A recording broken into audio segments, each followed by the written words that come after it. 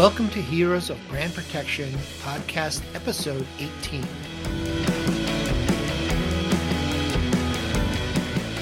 I'm your host, Daniel Shapiro, Vice President of Brand Relations at Redpoints, the world's fastest growing brand protection solution with a mission to make the internet safer for both brands and consumers.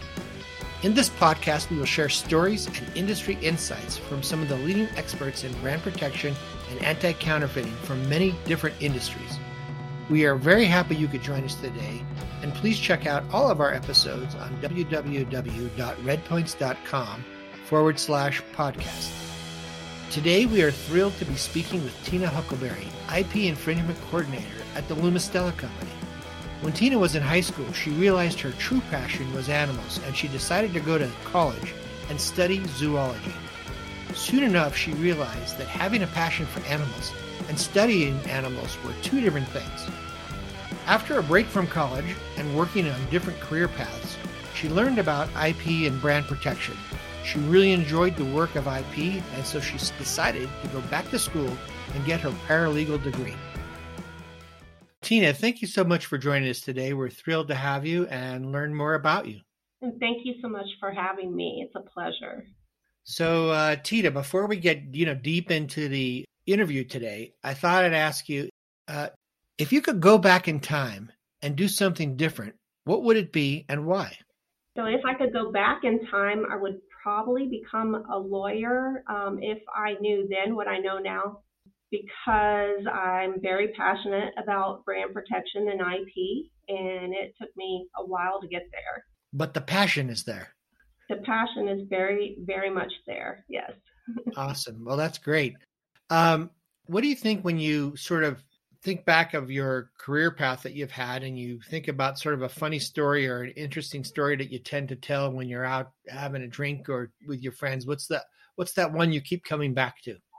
I actually have a couple of experiences from my current company. So in my first year, I was going into the break room to get my lunch, and I could hear what sounded like my coworker having a conversation with one of our animated characters.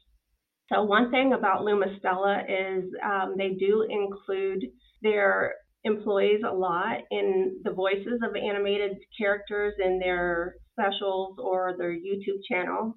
So as I turned the corner, it was basically my coworker having a conversation with himself in his Elf Joe voice, which was hilarious. It's like Welcome to Lumistella, right? Yeah. And then my other experience in the same year was that the company decided to have a Halloween costume contest, and my supervisor and I decided to dress up. So that day, she showed up as a counterfeit leopard print elf, and I was what we call the Elf 5-0 or Elf Police. So it was kind of funny to handcuff my supervisor for being a counterfeit. That's a funny story. And listen, I think the nice thing is with your 5-0 outfit that you actually had handcuffs with your 5-0 Elf 5-0 outfit. Huh? And tell us what you wanted to be when you grew up. Yeah, so I really didn't have anything specific in mind growing up in my childhood. I was very much into dancing and playing musical instruments. And then also later in my high school years, I decided I wanted to be a zoologist. I had several cats growing up, and I would find every stray and bring it home. But I also love exotic animals like tigers and lions, but not in a Tiger King kind of way. And then how did you end up in the path that you're at? So I did go to college to study zoology, but quickly realized that having a passion for animals was completely different than having a passion to study them. So I took a break from college after realizing I didn't know what I wanted to do, and I worked in food service management for several years. But I also realized that that wasn't my path and that I did not like it. So I decided to move to Atlanta, Georgia in 1998. From there, I spent several years working in accounting positions until after a few years at Casemates, my CFO approached me with taking over the management of legal contracts That grew into a brand protection program. So unfortunately, many employees were laid off, and I was one of them. But I truly felt that I found my niche. So I decided to go back to school to study paralegal studies. And while in school, the in-house legal counsel for CaseMate contacted me again to do brand protection for them again.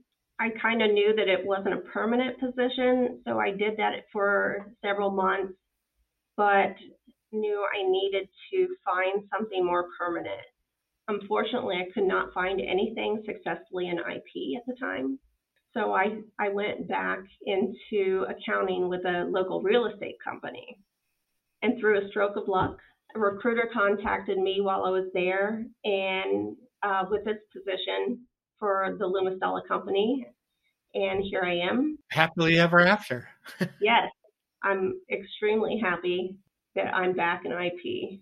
That's a great story, Tina. I think about when you were a kid, whether it was your music, your cheerleading, your accounting, your real estate, you really sort of tested out a lot of different career paths to land in one in which makes you happy and one in which you feel it can have a great impact.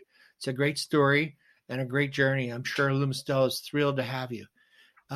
Maybe for those who don't know all the ins and outs of Luma Stella, could you share with us and the people listening, what Luma Stella does, where you're based, if you're in multiple countries, and so forth and so on? Absolutely. So to most people, the Luma Stella company is known as the extremely popular Elf on the Shelf Christmas tradition, which is an integral part of the company. It is what our company is founded upon, but it's grown to be so much more over the years. We're a family-owned entertainment and consumer products business, and we're based in Atlanta, Georgia. We also have a global presence in 17 countries. We sell a wide variety of consumer products, such as our world-famous Elf on the Shelf Scout Elf doll, Elf Pets, Elf Mates, among many other consumer products and licensed products as well. And we also have several animated specials, a YouTube channel featuring our very own Elf Joe and Coco with Joe, live performances in the Elf on the Shelf musical, immersive experiences such as the Elf Magical Journey, as well as mobile apps and games. And we just celebrated our 16th anniversary last month. Wow, that's terrific. Thank you for the breakdown. And if you had to describe, in one sentence, Luma Stella, how would you describe it to people when they say, what is Luma Stella? I would say Luma Stella is a global IP company. But as an employee, I would say Luma Stella is like Christmas magic every day, all year round. 365 days of Christmas magic. Yes, as you can see my friends in the background. Yes, I saw your little elves on the shelf back there. And when you think about as the IP coordinator for the company, is there a particular, difficult task that you work on regularly that sort of comes to mind when you think of what's one of your most challenging issues? Yes. So one of the hardest things for me has been how to determine between unintentional fan infringement and versus people willfully and knowingly infringing upon our IP. Especially in light of COVID, this problem has regressed significantly over our social media platforms. So we find a lot of gray area in determining what to report and what not to report infringement-wise, but we are always evolving our strategies to combat infringement online. I think it's extremely important that we always research ways to improve what we are doing to protect our brands and continually educate ourselves as a climate with infringement is always changing. Yeah, I think that is right. Most consequential issues, I think a lot of brands are facing today is the speed in which infringement is changing, the speed in which consumers and bad actors sort of race to social media or race to e-commerce, right? To try to, make things harder to detect, harder to identify. And so that challenge exists for many people, and interestingly, similar for Luma Stella. Absolutely. It's a never-ending challenge for us, especially like everyone else says, the game of whack-a-mole Sure. is constant. And when you think of sort of as you look forward, what do you see any major challenges in the world of brand protections as you look forward into some of these trends changing? Has anything come to mind as terms of some of those big challenges? Yes, I mean, the biggest thing is the evolution of technology online. Though it's provided us new tools, meeting these challenges but doesn't really outweigh the volume of potential infringement. For instance, like online sellers have adapted to using these technologies to sell their products on multiple platforms, including social media marketplaces, as well as creating their own websites. So this causes a huge challenge in the sheer volume of infringement from one seller. So now multiply that by many sellers and the volume becomes massive. So not only is it extremely important as a brand to have multiple avenues for removing infringement, but as mentioned by Morel and Wish, I agree that a partnership between the brand and the platforms is key to success. Right. The collaboration piece is critical for sure. And when you think about consumers today heading into the holiday season, I mean, some of your consumers are kids. Do you additionally see any safety issues out there? I mean, do you worry about some of those products not being safe or dangerous for young people? Or Absolutely. So one of the biggest problems for us is counterfeits, and the fact that the public doesn't, especially social media, doesn't understand the difference between an authentic and a counterfeit. And the research and development that the company goes through to make sure that our products are safe versus those counterfeits.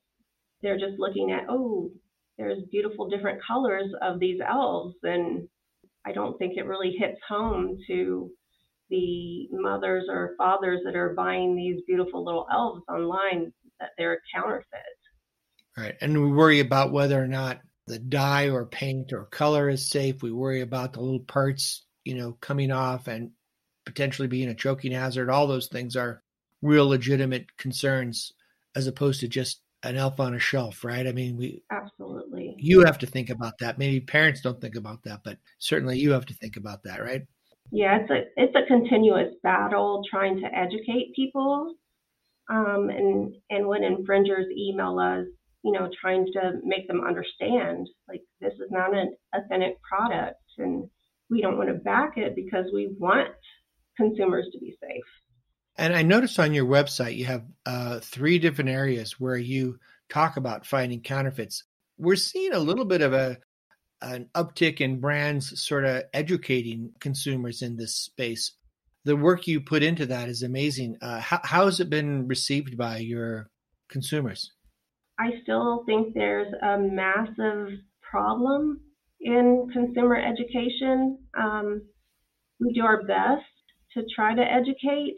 And luckily, we've also seen, like on Facebook groups or social media groups, people that do understand the difference and the risks of buying and selling counterfeits, and they do back us up. So we have a lot of great fans that understand this, but there's still so many that need educated. Yeah, listen, we think the work that Lumistella is doing and educating is awesome from our perspective. We think that it's a real sort of forward step, and we certainly appreciate your doing so. As you think about heading into the holiday season, and I know you're Christmas magic 365 days a year, but nonetheless, as we head into this year's holiday season, and we know technology plays a big part of that. How are you preparing? Does this time frame change your process and preparation? Yes, absolutely. We definitely start prepping for the busy holiday season, because this is where the majority of the infringement starts towards the last 3 months of the year, sometimes August or September. So Sure. we do hire seasonal help for IP specialists. We will train them and make sure that we can get as much infringement down as possible in this time. Yeah, that's critical. So, Tina, Tavares Brewington from Keola's North America had a question for you. I don't know if you know him, but his question for you was, what is your definition of social justice? And he wondered, how are we all making the world better in the roles in which we occupy in our space? Yes, so as young children, we recite the Pledge of Allegiance every morning in elementary school. And in that pledge, we vow to uphold liberty and justice for all. So that's basically how I would define it, as liberty and justice for all. And as a parent, it's my job to shape future generations to advocate for such issues. Well, Tina, that's great. Listen, the only thing we can ask for everyone is to do your best to make the world a better place, and maybe with a focus on helping the underserved communities on how to make life better is the best we can all do. What advice would you give someone who's starting out and maybe wanted to have a career like you have today? What kind of advice would you give that person? I would say, first and foremost, to make sure it's something that you're passionate about. Always be open to learning and never fear the unknown. Venture outside of your comfort zone. Any skill set you can obtain along your journey in your career is an asset, because you never know how you could use that in a new position. So, and finally, find something that you enjoy showing up for every morning and give 100%. I think that's really good advice. No matter whatever career you want to go into, give it 100%, and finding something that you're passionate about is really great advice. Thank you for sharing that with us. Is there someone who may have inspired you in your career that sort of took you to keep looking for the thing that gave you that passion? Yes. In my past role as brand protection manager at Casemate, my CFO, Tuan Pham, was someone who always inspired and pushed me to learn and grow. He was very particular and very persistent on how he liked things, and this made me extremely organized and meticulous, which helps in my current role.